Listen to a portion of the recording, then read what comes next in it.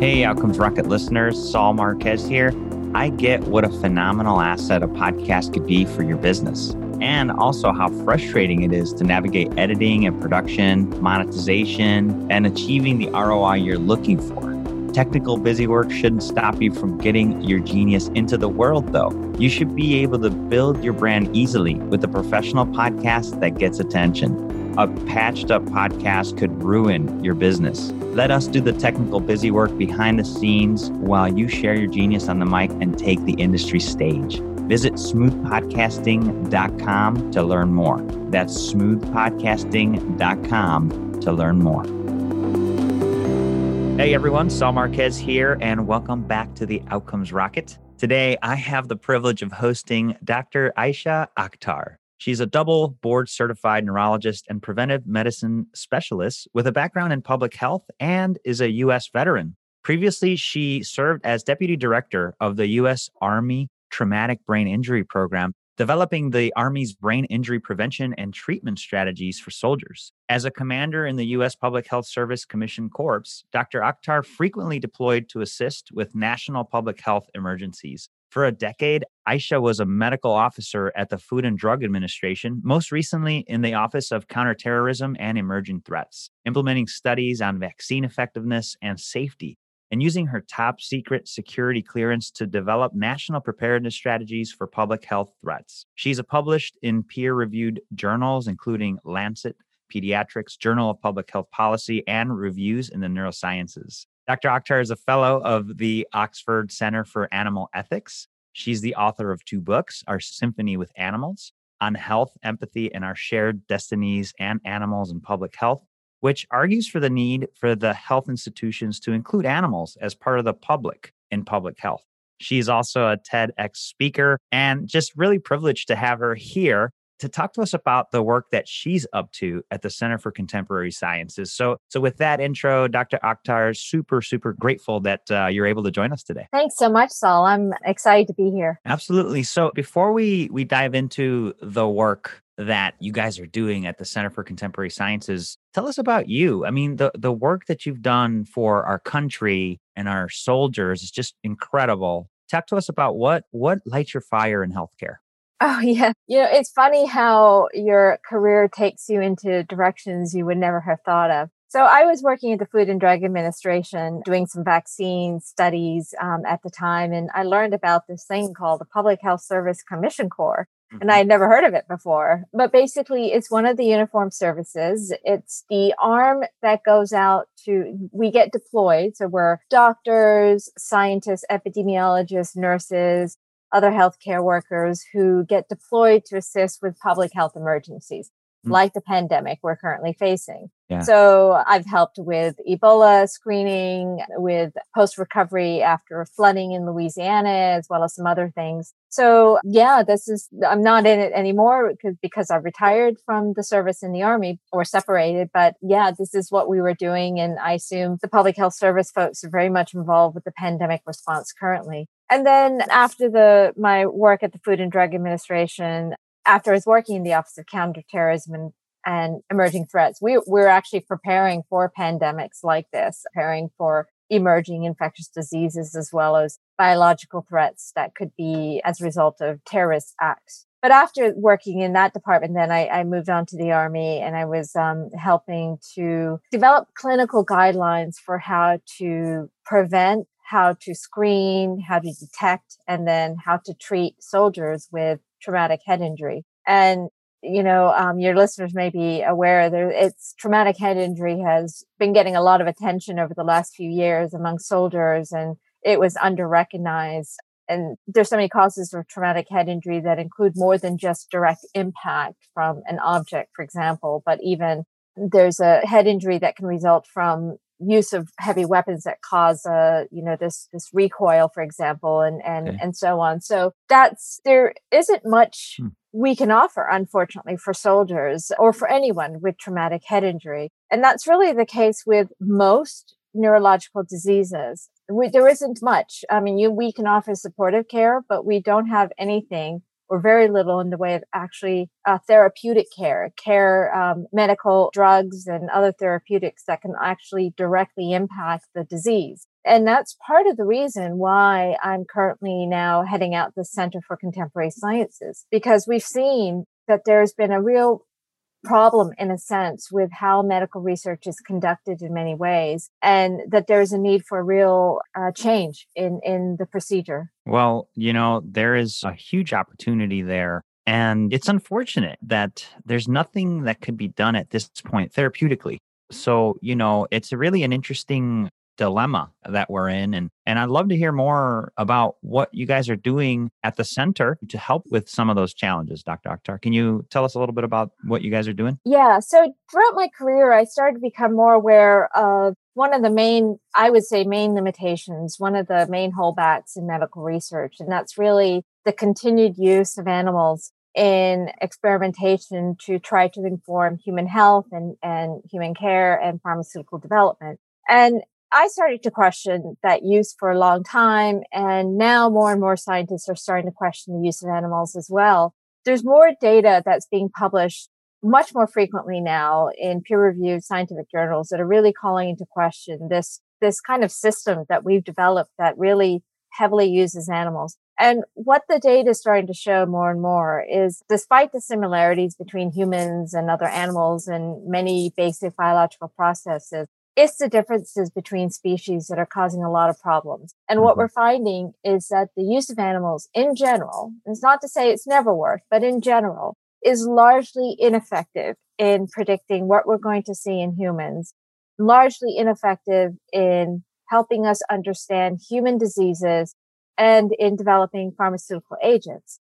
If you look at the FDA's own statistics, is that between 90 to 95% of the drugs that pass preclinical tests end up failing when tried in humans. So what that means is that 90 to 95% of the drugs that were found to be safe and effective in animal tests end up failing in humans, and most fail because they end up being unsafe and or ineffective in humans.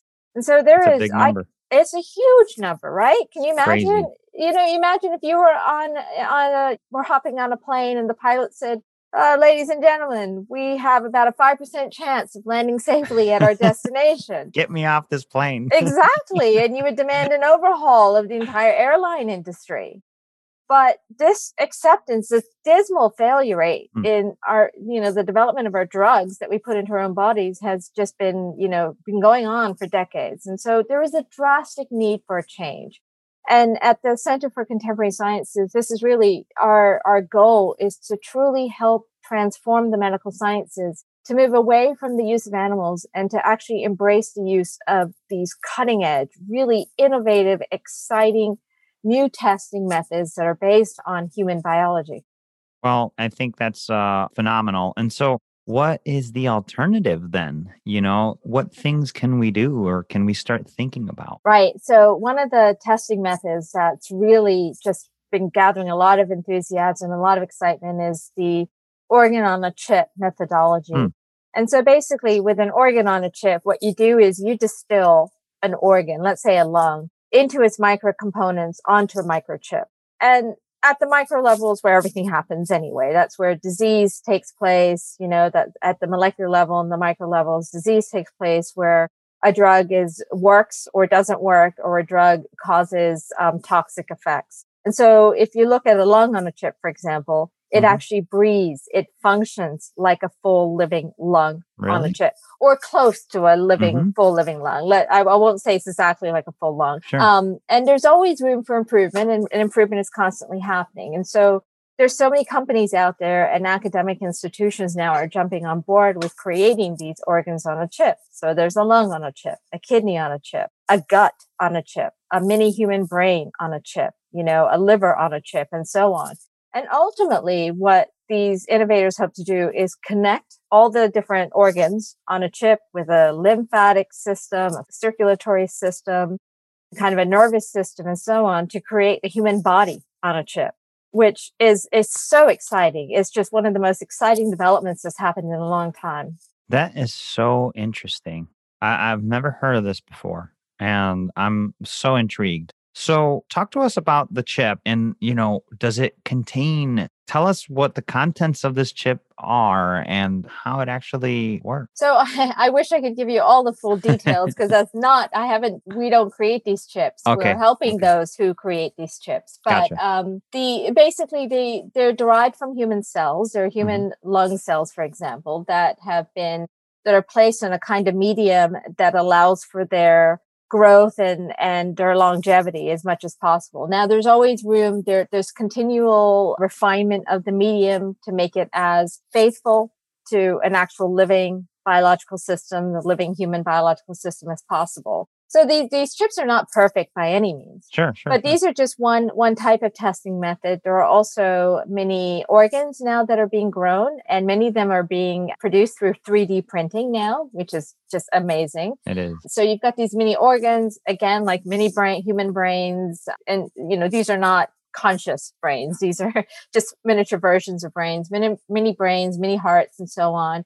And so again, there's a lot of activity going on in that place. So the thing to really emphasize is that there's no one testing method is going to give us all the answers we need. Hmm. No one testing method is ever going to be perfect, but it's going to take a combination of multiple testing methods. So let's say organs on a chip, maybe mini organs, other types of cell cultures, bioinformatics, right? Computer in silico modeling, and then pathology results and autopsy results and imaging results, and then ultimately clinical trials that will really give us the best, the most faithful information about what's happening in the human body. And so this is really the direction we need to go. When you think about it, right? So we know now, and this has been coming up a lot with the COVID vaccine testing, there's a reason why we say we need to have a diverse group of people represented in clinical trials, right? Because we Yes. know that what may be safe and effective in you, Saul, may not be safe or effective in me, or my husband, or a child, or a nursing, a pregnant woman, for example, or, someone from Asian heritage, for example, and so on. We know that no one human can predict what we're going to see in another human, right? Right. And that's the reason for the call for diversity in clinical trials. So when you think about it, how can we expect a mouse's biology to predict what we're going to see in a human, or even a non-human primate? If we look at the use of non-human primates, for example, there have been more than 90 vaccines. I don't know if you know about the attempt to find HIV vaccines. There's been for decades attempts to find a vaccine to help prevent HIV, to protect people from contracting HIV. Mm-hmm. So billions of dollars have poured into this line of work, decades of time. Lots of non-human primates have been used. And until recently, many of those studies included chimpanzees, our closest relatives, right? Right. You would think that at least chimpanzees and non-human primates would be good models for human diseases. But despite that, more than about 90 HIV vaccines that have passed testing on non-human primates every single one of them ended up failing in human clinical trials. Every single one. And to go further, some of them were found to even increase the risk of HIV in humans. Wow. So it is just some examples of just how interspecies differences can really lead us down the wrong line of investigation. Well, you're really bringing a topic, especially now when we're dealing with, coronavirus and vaccination and how are we getting to the end point, and just something that we all need to be thinking about further. And I guess you think about these things, Aisha, it's like, this is one of these things that I guess has gone unquestioned for a long time. So I think it's really interesting and important that you guys are doing the questioning on how we do it, because sure, you can't expect everything to be accurate, but it's got to be better than a 95% failure rate. Right. And thank you for those kind words. Unfortunately, we're not the only ones. So there are many more scientists who are now jumping on board and saying that we need something better. We need to have testing methods that are based on human biology. So what we are doing at the Center for Contemporary Sciences is helping these innovators who are creating these new techniques. We are trying to increase scientific and public knowledge about these new techniques and how they can be used instead of animals to really accelerate our understanding of human diseases or to really accelerate the development of better treatments. And we see our role as bridge builders, really, to bring a lot of different groups together, to build collaboration so that these tools are not only being developed and not only get the investment and the funding they need, but they're actually getting into the hands of the researchers who can use them, and that our governmental agencies are putting more effort into further developing, further refining, and further funding of these tools. Wonderful. Just super important work that you and your team are up to there in enabling this type of progress. And so, does anything come to mind when you think about some maybe improvement of outcomes? And maybe it's in the future. And the question will be more around like, where do you see this going? I think this is going to be the future of biomedical research. Actually, I know this will be the future of biomedical research. Animals won't be used, and instead we will have testing methods that are based on human biology. It makes a lot of sense. These testing methods can be a lot cheaper. Initially, there may be a cost to switch over, but over time, they will be a lot cheaper to use. They can be used much more efficiently, much faster, and so on. We don't have outcomes in the sense that you're looking for yet, as you said, because this is still a relatively new field when you look at the history of biomedical research. There have been side-by-side comparisons of different types of testing methods, different in vitro tests or batteries of in vitro tests compared with the animal tests, for example, to look at a toxicity of a particular compound or so on. And so there are studies that have compared which is better, looked at these two different methods and looked at which is better. Is it the animal test or is it the in vitro test? Almost inevitably, it turns out that the in vitro tests tend to be better. But there are not a lot of studies in that area, or if there are, a lot of them still are proprietary studies that are held closely by the pharmaceutical agents and the contract research organizations. So they're not published. Mm-hmm. And as you know, in the medical world, a lot of things go unpublished, and that's not a good thing either. Yeah, no, for sure. There's a gap there. And I mean, is there any word on the margin of improvement? One versus the other, or the word on the street, I would say, is that like these organs on a chip are ending up being much more effective. And there's even my office at the Food and Drug Administration, when I was there in the Office of Counterterrorism and Emerging Threats, we gave millions of dollars to contract out for the use of the lung and the liver on the chip. I believe it was the liver on the chip as well, to be used because we knew that the animal tests were not sufficient in predicting the toxicity of different drugs.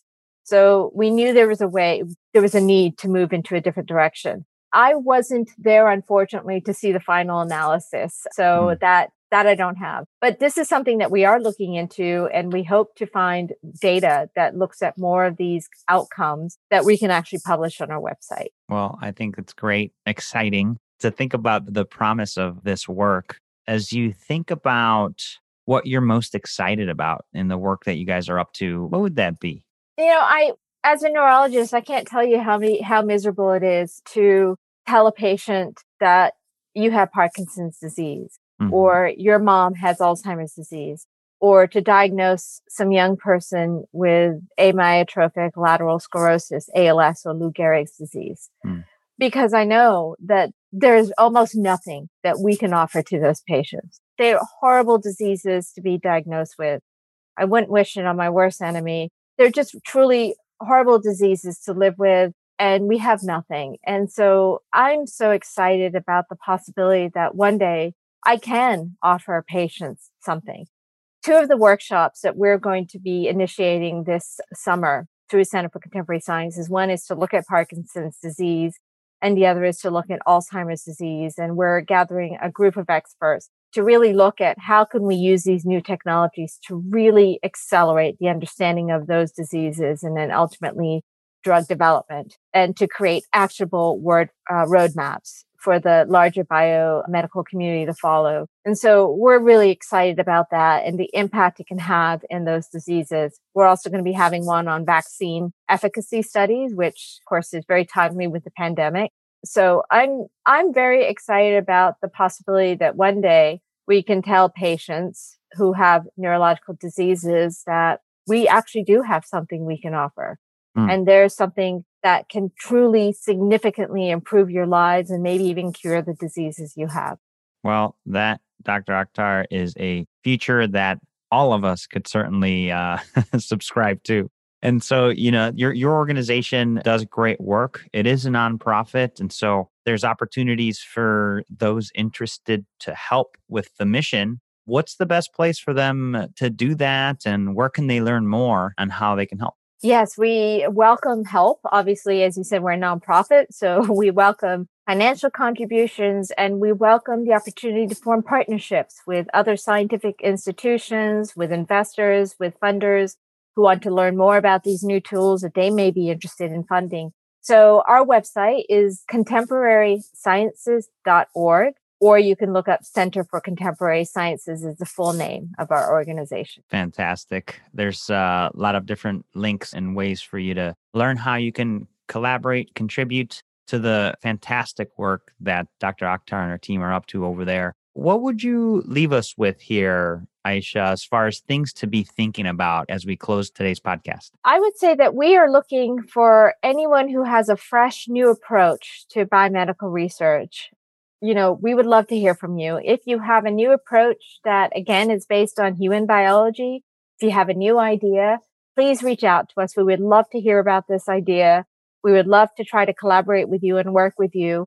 I think again, the sky's the limit here as far as the possibilities in testing methods that could be developed. And so we're very excited about what's ahead in our near future. Well, we thank you for the work you're doing and certainly the promise that it holds for all of our future. And listeners, if you found inspiration in today's episode with Dr. Akhtar, take action. Don't just think about it. Reach out, learn more, figure out ways that you could do your part to further the mission. So Aisha, thank you so much. This has been super interesting and we're rooting for you guys. Thank you so much, Saul. It was great being here.